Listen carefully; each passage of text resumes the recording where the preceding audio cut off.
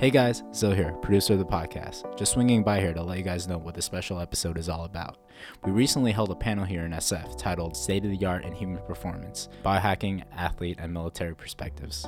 Normal host of this podcast, Jeffrey Wu, moderated the panel, with the guests including Human co-founder Michael Brandt, our research lead Dr. Brianna Stubbs, and retired Navy SEAL Admiral Alex Krongard. They had a great discussion about the nuances of human performance in their respective fields, pondered over philosophical topics such as what trumps what, natural talent or hard work, along with answering questions from the audience near the end.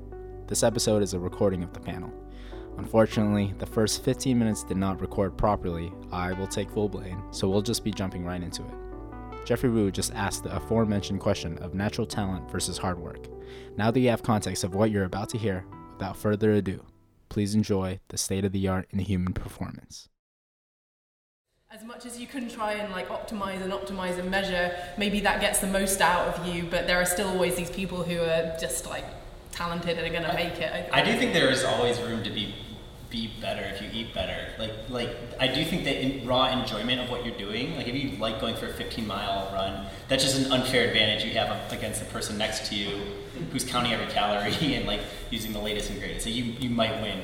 But if you're both, I would say that's the optimal. If you've got the natural talent and the love of the game and you optimize really well, that's got to be the best outcome. This brings up one of my very favorite topics in human performance, and that is there's a small group of guys in the SEAL teams. I'll just use an example. I used to call them the samurai because they were focused on eating right. They had all the latest gadgetry. They mastered everything. Their gear was pristine. And then this semi-fat slob would walk out and just crush them on a pistol, some sort of pistol competition. And it made no sense, and they would go back and huddle and go into meditation, and that kind of thing. And they couldn't beat this guy. And it's just, life is not fair.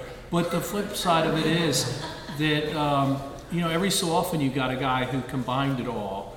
And those guys were just utterly extraordinary. And because they understood the technology, they understood their own bodies, and they just had raw natural talent, and they were unbeatable.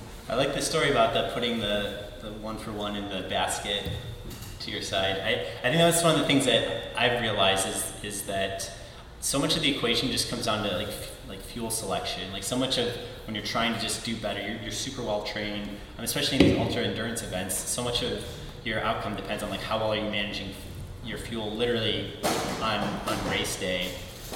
And you just start realizing you're this machine that's turning this pile of food into some outcome, some speed or some performance outcome. And there's some optimization to be made there. And I think seeing your body from the third person as a machine of okay, this is what's going in, I'm a machine, and then I have this output has been a really helpful mental model. But I think I'd kind of like to counter that with it almost directly contradicts what you were saying about enjoying it being a really powerful thing, because personally, I remember being 8 and doing my first, I started rowing when I was 10, and I remember doing rowing races and just desperately wanting to win and going so hard until I puked and just being crazy passionate. And then the further I got down the line of being elite and measuring, the further I got from that. And the race when I won the world championship most recently in 2016, it was comparatively dead.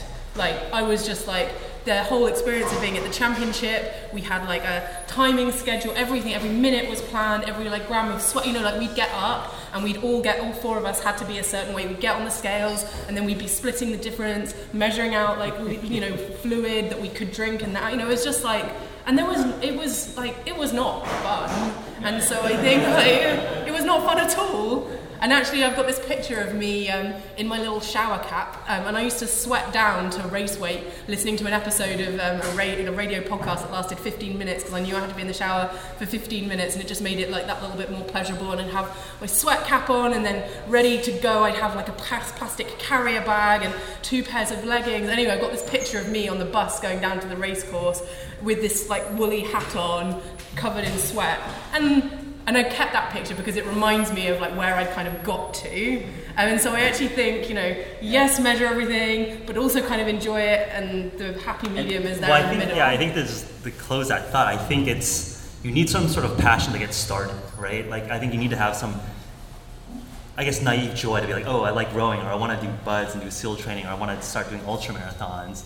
And then once you start becoming a professional in it, then it becomes kind of a job, right? Like you need to be perfect machine-like on it, and the kind of the funness goes away because you're not experimenting out there, you're just executing the plan. But I think, something that we used to work on in the team was trying to visualize and tap into those kind of positive emotions so you could try and recreate it. It was it happened with varying degrees of success. But I think the mind is really powerful, and there were some people that were much better at compartmentalizing the machine bit and the passion bit and bringing both out when they were needed. Yeah, let's talk about that. I like the notion of simulation, right? If you've, in your mind, done a mission 100 times, or you wrote that world championship 100 times, I think what you said, you're going to feel a lot more relaxed and in the zone when you're actually in competition. So I'm curious from the military perspective and the sporting perspective, what, was that a focus? What were the routines, protocols to get as simulated to reality as possible? And maybe are there technologies like VR, AR that at the cutting edge that makes it even more realistic in the future? Yeah, I have been thinking, this goes back to kind of the samurai thing. I have been thinking a long time, my whole Navy career, certainly for, so over 3 decades, I was thinking about how do you attain mastery and how do you, a lot of it is how well you're trained. I was trained in the mid 80s by a group of men who had gone to Vietnam, and we learned things from Vietnam. And frankly, after 9/11, not all those lessons applied. And so there were some challenges there. Another challenge was that our training was developed, a lot of it, frankly, back in 1943, in the middle of World War II. And it was kind of a black box. People didn't really understand why we did certain things. We just kind of did them. It's kind of like there's stories down in Brazil of people who were lighting candles on Friday night, and it was because they were, Jews, their families, back in 1492, kicked out of Spain, and they became hidden Jews. And we had the same kind of thing. We had these weird things we did, and no one could remember why we did them. And then every so often you'd find out why you did them, and they were generally speaking what we call lessons learned in blood.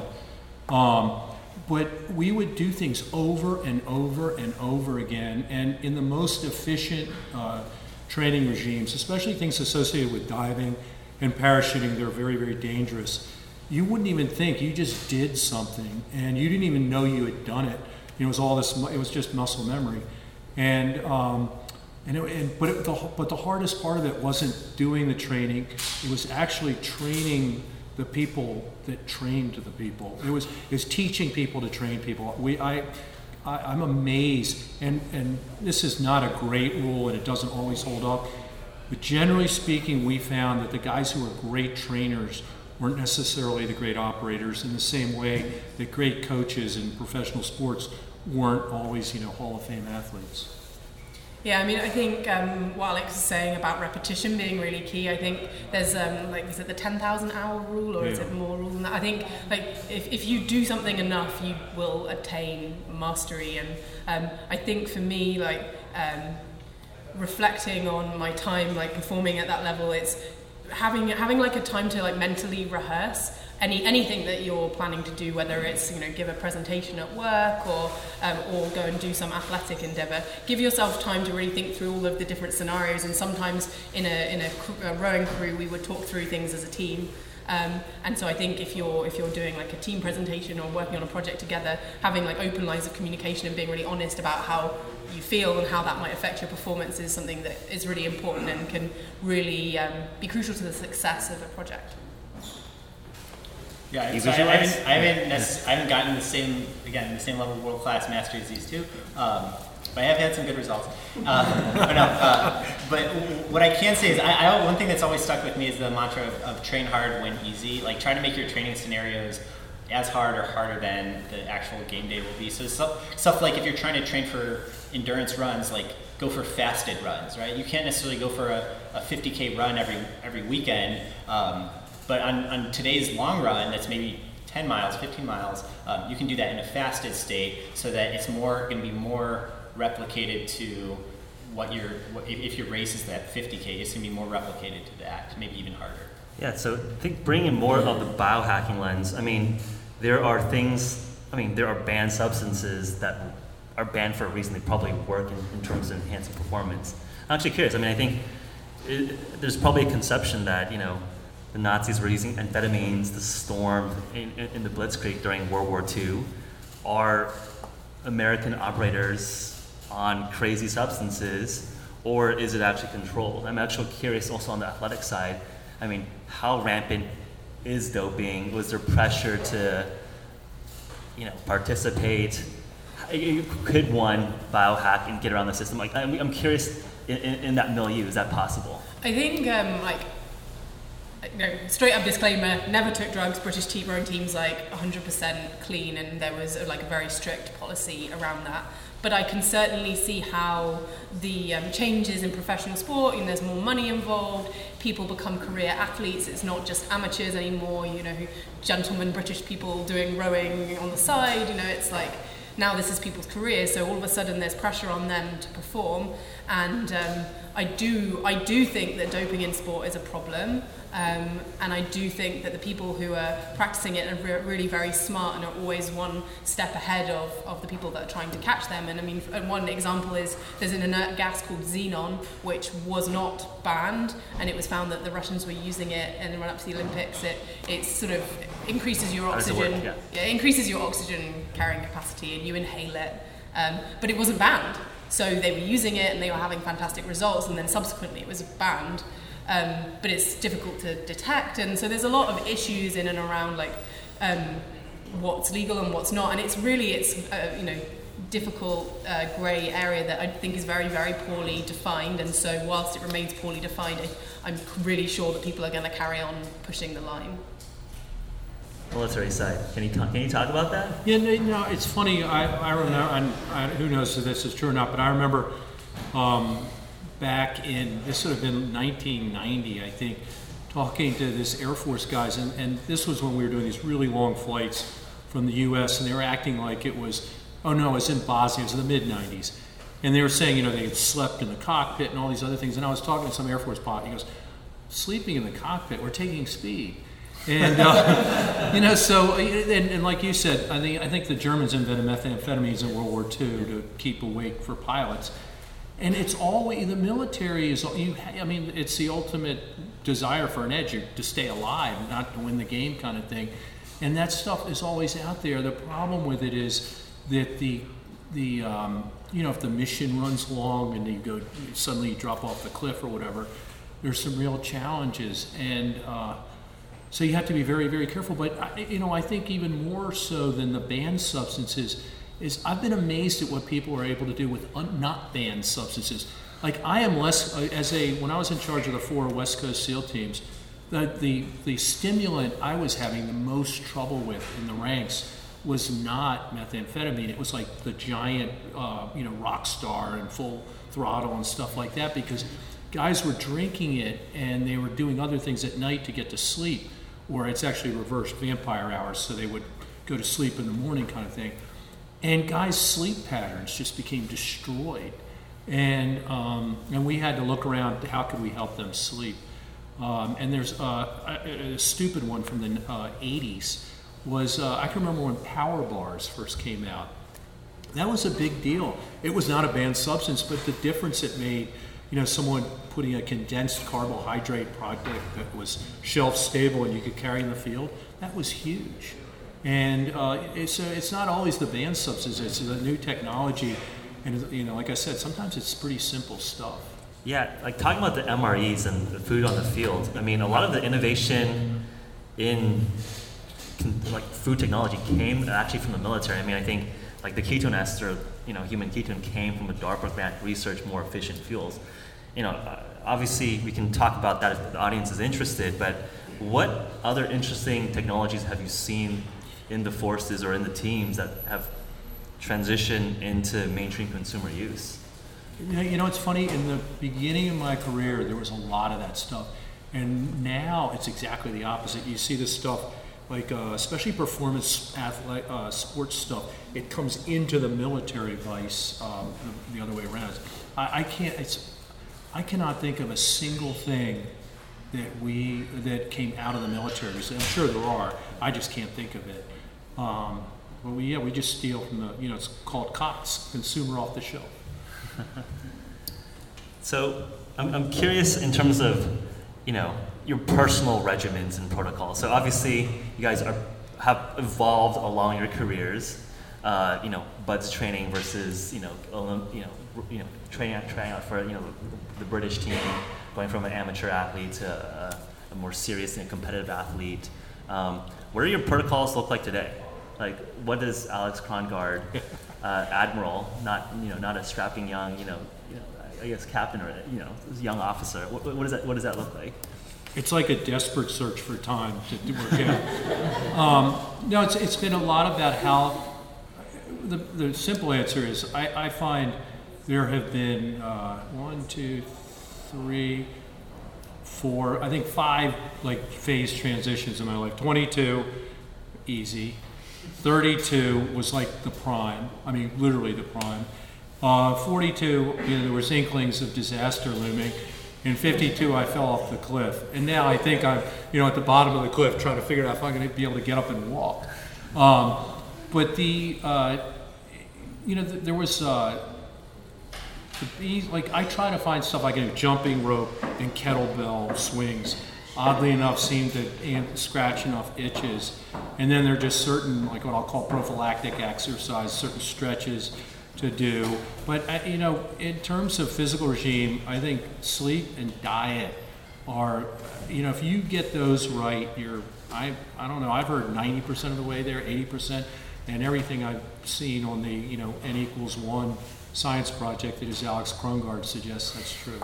Yeah, I mean, like that's probably like the main key take-home message. Sleep and diet; those are 2 things that you can control really, really easily, and they're really going to make a big difference. But I mean, there have certainly been a few things that I've been experimenting with now that I've got a little bit more freedom to experiment. Because actually, when I was on the team, everything had to be so finely honed that there was no real time for self-experimentation. And so since I finished rowing and I moved to, Michael and I are training together for Ironman and triathlon events and cycling events, I've been able to experiment a bit more. And so I've been doing intermittent fasting with HVMN, and that's helped me out in a lot of ways. I think that's really, really easy for people to experiment with, whether it's you're going to try even just a 12-hour fast overnight, you can push that out to 16, 24, it really will meet you where you're at. So I think that's something that I've taken from these guys that's been really, really valuable for me, and I felt like it's given me much better awareness of my diet and eating better than I had before, and also I feel more energized when I'm fasting, more productive. So I think that's really great thing that I would recommend everyone try. And also I'm more into a more regular practice of meditation. Again, it was something that kind of fell by the wayside when I was studying, but also rowing, and now I try and make 10 minutes every day for a little bit of mindfulness practice. Other than that, like I still work out most days and track things kind of obsessively. That's kind of boring, much of all of the same. Yeah, as far as day-to-day routine, I try to do something active every day. I think that's just another good mantra, do something active every day. I do a lot of, I try to explore the whole range. I don't just think about it as working out, I think about it as metabolic conditioning. So every workout or exercise has some sort of goal, and I'm trying to always extend the range in some way. So I'll go on a really long run at a lower threshold, or I'll do like sprints every week, and you are all invited to come. A lot of us come to track day at Kazar, and I'll do the track workouts, right? So exercise that part of the range, get really good power, get really good fast twitch exercise. So always trying to extend metabolic conditioning by focusing at one workout in one particular direction and extend out in that direction, and then the next day do something else. And it's like constantly like pushing the wall out, and then if you're doing it right, then it builds, and like your capabilities expand just across the board. Cool. Do you want to jump in? I just want to echo the mindfulness thing. If I had to pick one thing after diet and sleep, it would be, and I'm not so sure the mindfulness thing doesn't allow the other 2 to happen. Everyone has a different mindfulness like protocol that works for them, and but I think that's a huge new development of the last. Well, it's been around a long time, but it's actually come back into vogue in, I don't know, the last 10 years maybe, is one. And then the other thing that it's not a practice, it's a danger, especially as you get older, is emotional stress. And I have seen that wreck more people than any other single thing I can think of. It seems to be at at bottom of all kinds of abuse problems and a lot of other things. And I think that's where the mindfulness really comes into play.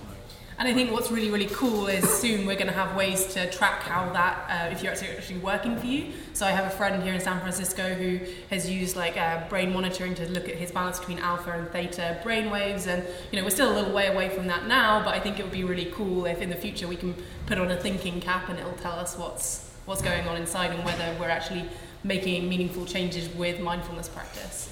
Yeah, I think, and also just interventions, right? Like, can nootropics, ketones be anxiolytics, or can you derive the outcomes that we're measuring here? Yeah, at the end of the day, the more sensors that we have to tell us whether the interventions are working, the better equipped we're going to be healthier and better.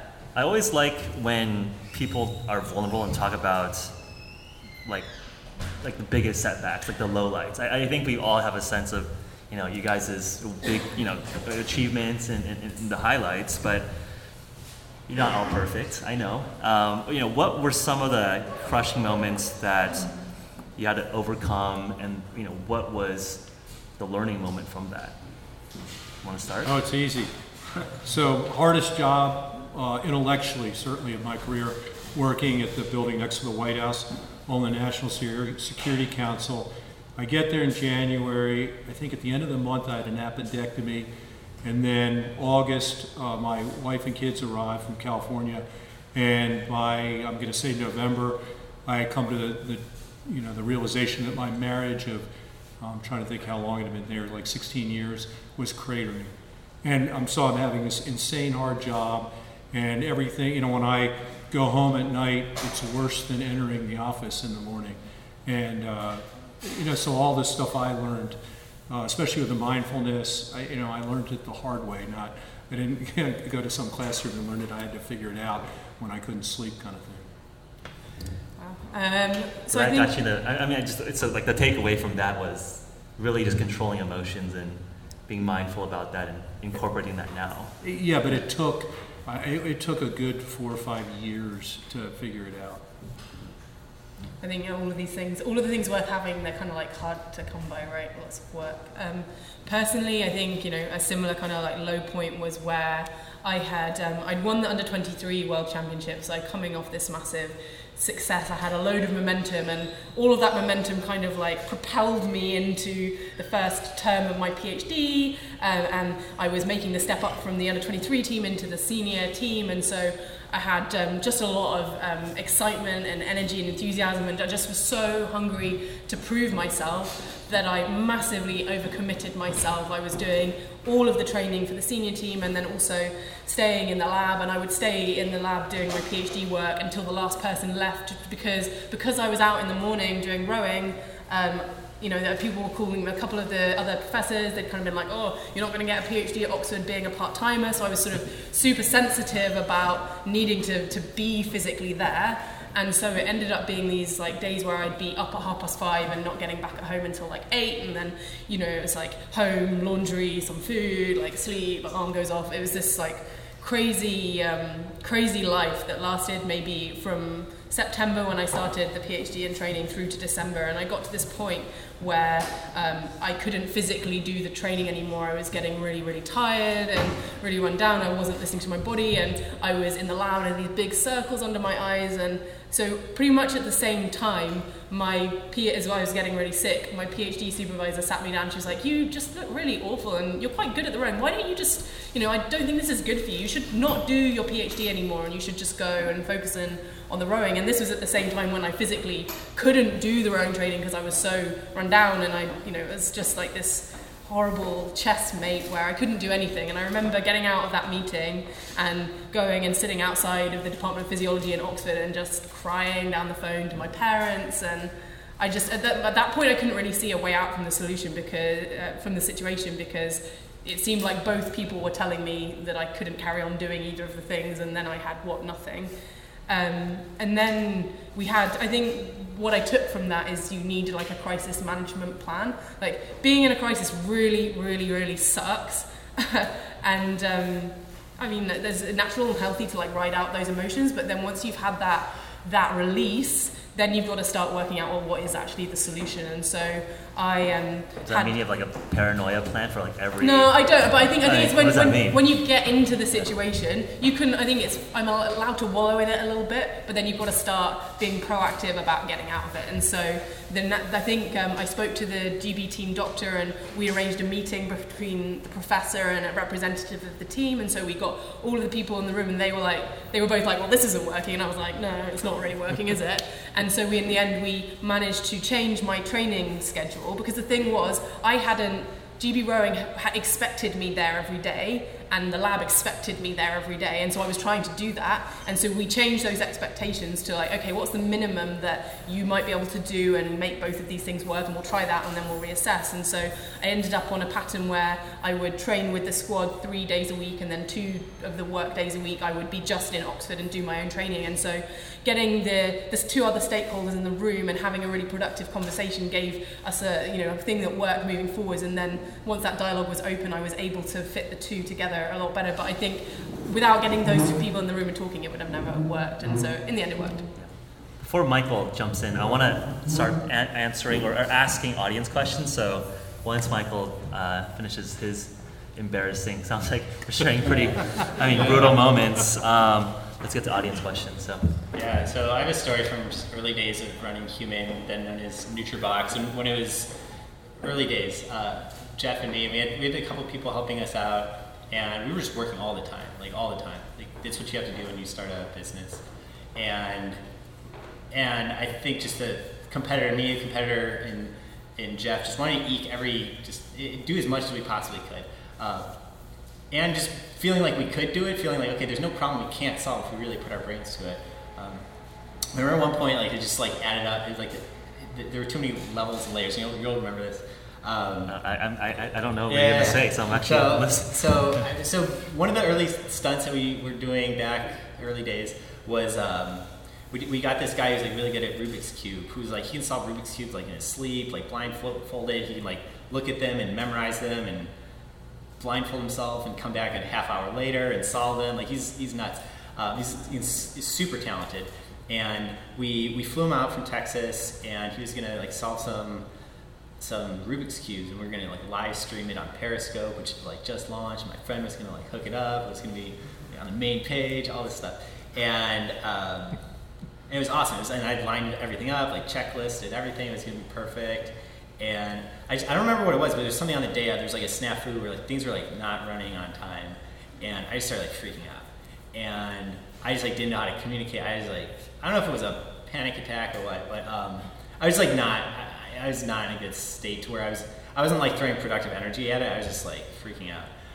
Like, why is this happening? Like, is this supposed to start 10 minutes ago? People are watching. Like, you remember now. Yeah. And it sucked. And I think the takeaway there, there's no resolution to the event itself. I mean, it went off, like we did it, got a ton of people watched it. It was a little late, that kind of sucked, like whatever. But the takeaway there was just like to be able to tread more lightly. I think another realization is that you're part of a team, and like you need to, in order to do the things you want, you need to surround yourself with people that will help you do that. And that's the first half. And the second half is you just have to always like communicate well, and the people you're around need to communicate well. You need to give a good sense of what your state is to the people around you, and they need to be giving a good sense of what their state is to you, so that you're just like the network of people that you're part of is like well-functioning synapses. And because there's just going to be holes, there's going to be bad days, there's going to be things that extend beyond your capabilities. And if you have this well-functioning network, you're a little bit more resilient. You can take like a harder blow. You'll adjust to it better than if you're just trying to be really rigid and do it all on your own. I think that seems like to be like a SEAL team like ethos, right? It's like a team. Well, I want to open up to audience questions. Do we have any takers? Otherwise, I want to keep asking questions. Yes. So I work as a lifetime scientist. So my question is, we know exercise and nutrition are completely tied to how we think and how we feel and some research just a few days ago. Exercise and diet appears to work as good as maybe antidepressants for people who are clinically depressed. So there's this brain interaction, but we don't really measure the brain as well as we measure urine analysis and glycogen and other things, cortisol. Do you guys do any brain training? I mean, lots of your examples, my son Rose, lots of examples where what you do to get yourself through mentally, the 2x6K or whatever you're trying to achieve with your split times, you have a lot of downtime in theory when you're just left with your own brain to think about how you're going to approach the day. Do you guys do a mental regime to get yourself ready even today? So I mean, it's not something that I do at the moment, but certainly on the team I was talking a little bit about visualization. That would be something that would be very scheduled, and I would look at that as brain training. And something like, if I could go back and do something again, there's some really fascinating research coming out at the moment around training in a mentally fatigued state. So before you go and do your long run, you sit and do similar to crossword puzzles, difficult reaction time. In fact, I think it's actually got to be really boring tasks. So you've got to sit for half an hour before you go and run for an hour and wear your brain out. And so even though physically you're fresh still, putting yourself in that mentally tired position gives you the benefit of having trained for longer. So I think that's something that maybe I'll try now out as I'm doing these more endurance events. I didn't do it at the time. Well, I think the research that has come out around brain games is that they're pretty domain specific, right? I think you saw some of the controversy with Lumosity and some of these brain training apps. And I think the consensus there has been these don't really translate that well, right? If you're really good at memorizing the number of sheep that are jumping, it doesn't translate that well. Yeah.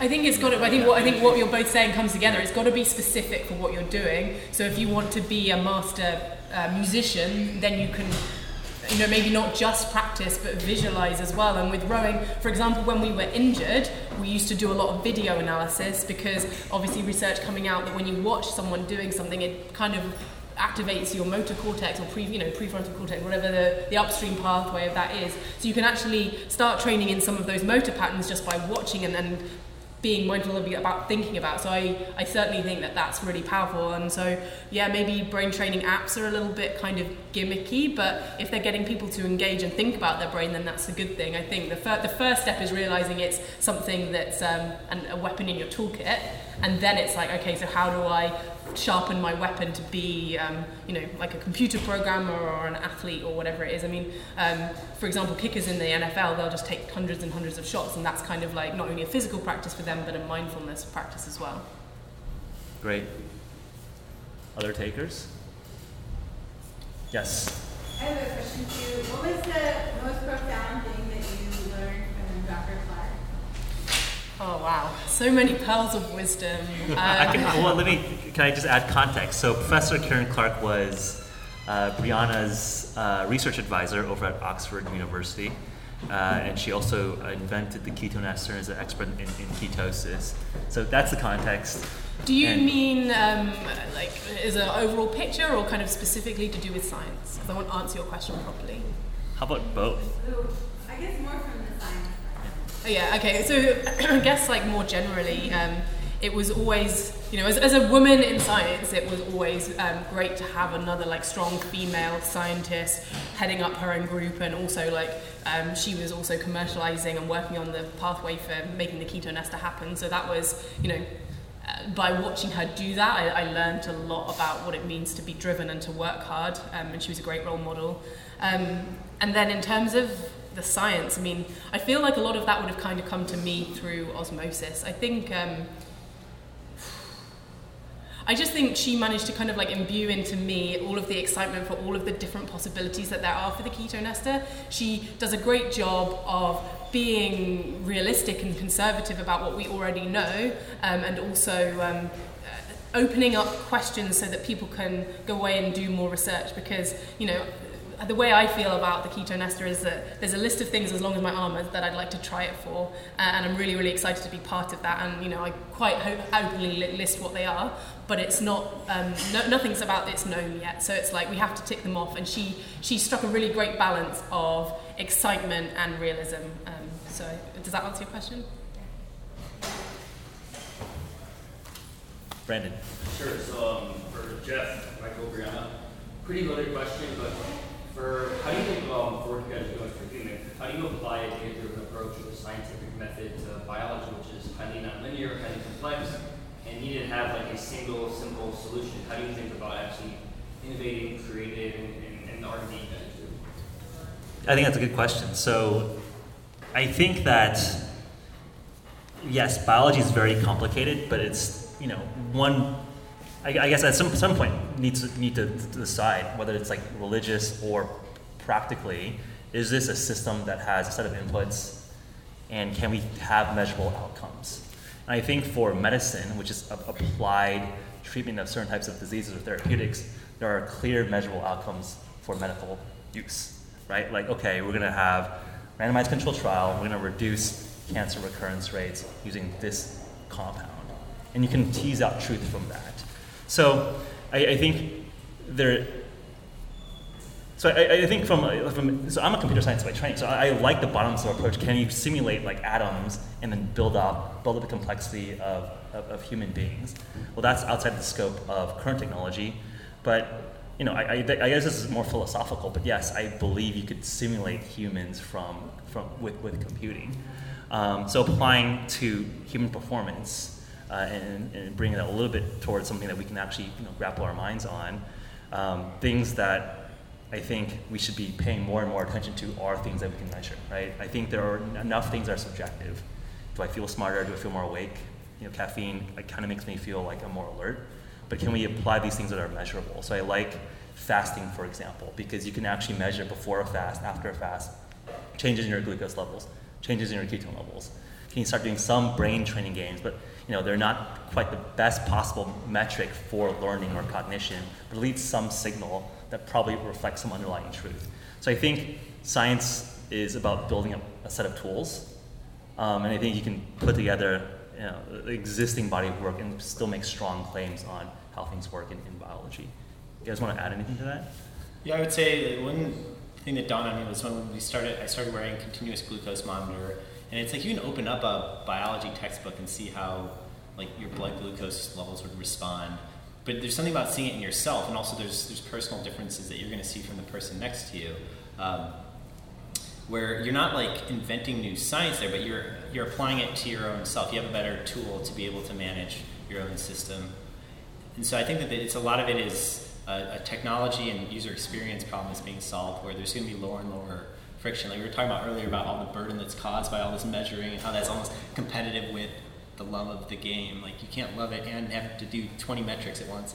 But I do think friction is coming down to where like, we're all going to be like, instead of having a team of physiologists, it's just going to be an app on your phone, and you're going to be able to be like Olympic level outcomes, like that level of monitoring and maintenance. But it's just going to be like free or $5 a month or something. Yes. Two of you did mention continuous glucose monitoring, and I haven't heard of that before. I'm curious, but I just did a Google search, and the first two results were literally one at Walmart for $36 and one that cost $780. So can you just give me a little bit of an insight on what you guys are using there? Yeah, I can take that question. So I'm actually curious, like what specific products you're looking at. So continuous glucose monitors were a medical device designed for diabetics. You have to very carefully track your blood sugar, especially if you're type 1, which means you don't produce insulin, to make sure you can add enough insulin in your body so you don't die and starve. But more and more biohackers are using that as a baseline dashboard for general metabolic health. So I think we should put this in the context where a third of Americans are pre-diabetic and diabetic. Over half of us are morbidly obese, and those rates are increasing really, really rapidly. So there's a lot of interest within the biohacking community and startups building cheaper and more available continuous glucose monitors. So probably what you're seeing, if you do a Google search, especially in America, is that there's a medical device. You have to go through a doctor to acquire a CGM. When we acquired our CGMs, we actually did it through the gray market. We bought continuous glucose monitors from the UK through eBay. because you just can't get it through normal channels here. And now, as we've grown the company, we have, more forward-thinking doctors who, are open to experimenting at the edges. I see Dr. Scott Scher, who runs a hyperbaric oxygen therapy practice, which is being in a tank under high atmosphere in 100% oxygen, and there's 13 therapeutic use cases that are officially medical uses, but there's a lot of exciting data about potentially using that for enhancement. Can you increase aerobic capacity, for example? So I think you start seeing more and more medical devices going into consumer hands. But yeah, I think if you want to talk CGMs, I think there's a lot of doctors who are now open to saying that you have prediabetes and you need to be more careful about your sugar, and you can start measuring it. Yeah, there's a number of examples like that of medical necessity creating the technology, or leading to the creation of the technology. But as scale goes up, then it becomes more just a consumer device where I can use a CGM. I do use CGM to do my metabolic conditioning. I can see what are my general glucose levels before I go into a run. We had a question over here.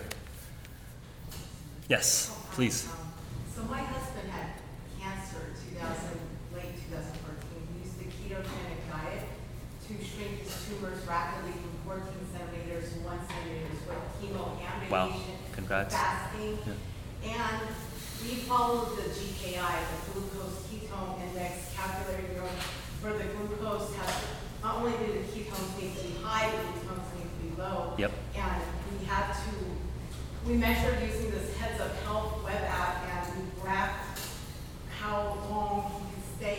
I saw your human podcast with Thomas C3. Yeah, he's the Boston professor who. Did the calculator for the glucose ketones index GKI, and he was very adamant about therapeutic ketosis, especially if you're going to enter therapeutic the oxygen bariatric. The HBOT, We didn't do that. Yeah. But you have to be 1.0 ratio or lower GKI. And so my question is, can the human ketone ester help with that? Like if you're having trouble with fasting or ketogenic diet, to stay in that 3 to 5 I think it's a good question. So, absolutely. So the ketone ester is a sports drink, but I think we're excited about a number of use cases beyond just sporting performance. So what I will say is that, I think this is part like a cool demo, with something that you can measure with a finger stick with ketones and glucose. We oftentimes see, and I should probably let Bree talk about the pharmacokinetics here because she ran a lot of the studies at Oxford. But me as a biohacker and testing on myself and seeing and giving to dozens of people.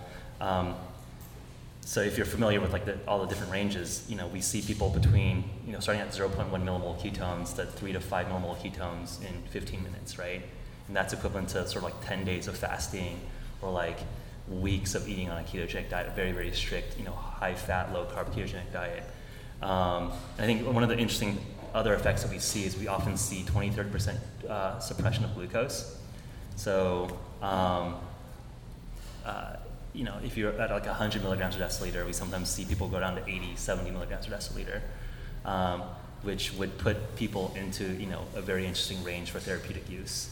But yeah, I think that just zoom the scope out a little bit for audience that might not be familiar with Siegfried's work and the work there is that cancer, a lot of types of cancer use glucose, sugar, as a fuel source, and aren't very good at using ketones. But the rest of the body are very adaptable to use ketones as a fuel source. So if you could starve cancer of glucose, sounds like your husband was able to successfully do that. Oftentimes you see interesting results.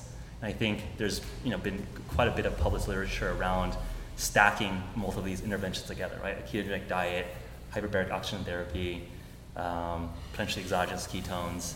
I think that's exciting, field of research.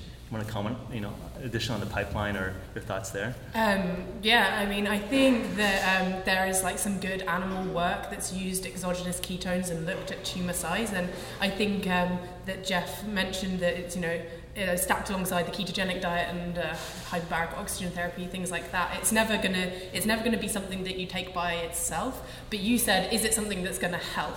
And I think a lot of people do find the ketogenic diet difficult to maintain, and so I think if you find the ketogenic diet difficult to maintain and it's helping with your cancer, then this could help you to adhere to it, because it will raise your ketones and it will lower your glucose. But it's not, you still would have to make an attempt to follow the diet, because it's only in your system for 3 to 4 hours, depending on whether you burn off the ketone or not. So I think I would say that Professor Clark, you mentioning her, would argue that she would say that the ketogenic diet would might not be ideal if you could just eat ketones directly, right? So I think it's just like an interesting research tool if you could access ketones without having to follow weird diets. But on the flip side, we have people saying, can you drink human ketone and just eat pizza? And I guess I would never be telling people I'd rather not that people didn't do that. So I'd rather you made, sort of address your whole, and Alex was saying, sleep, diet. If you're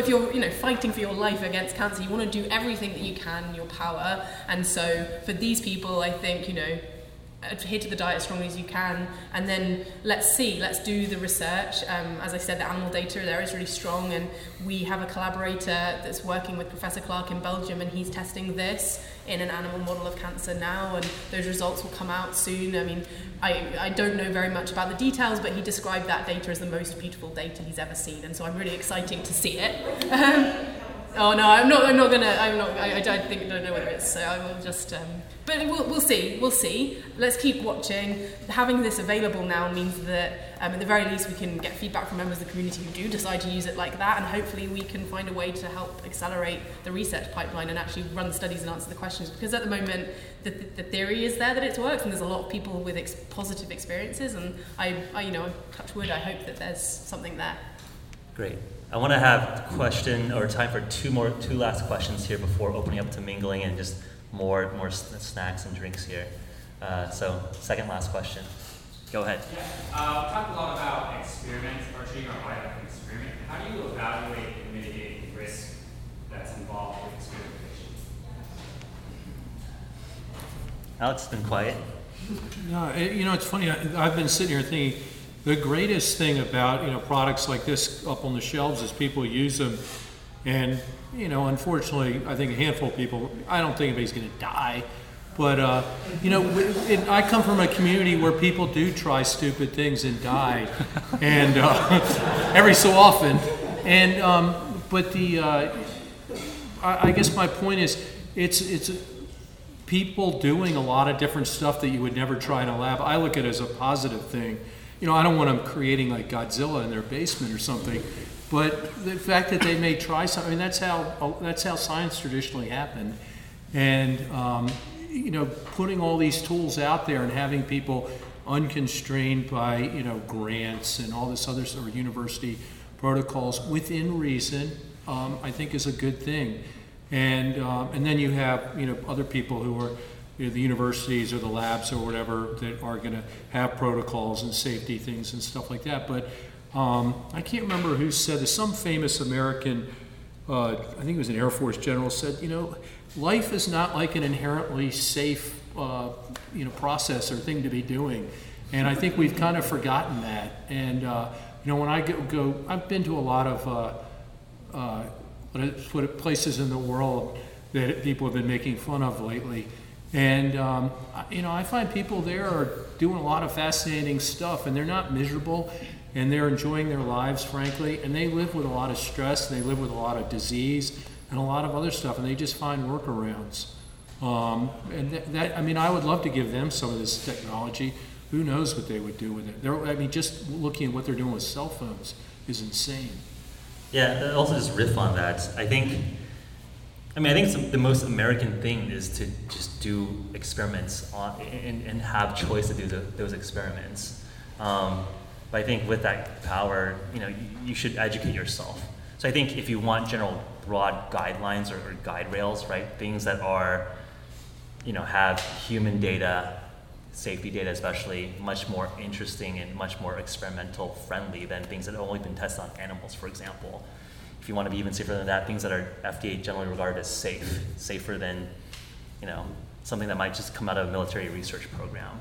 But then I would also say, I'm sure people in the community here, like, there are people that probably have more experience experimenting. So, ask for advice. The internet has a ton of different forums.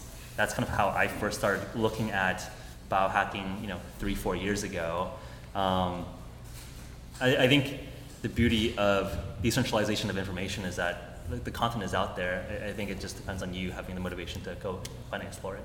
I think like what Geoff's saying is like make an informed risk-reward decision, because there's always going to be risk attached to things, but what's the reward? And so making sure that you've got up to date on all of the information, and therefore I think you make a better decision. I saw 2 hands go up at the same time, so I want to take your question and your question as the last 2 questions.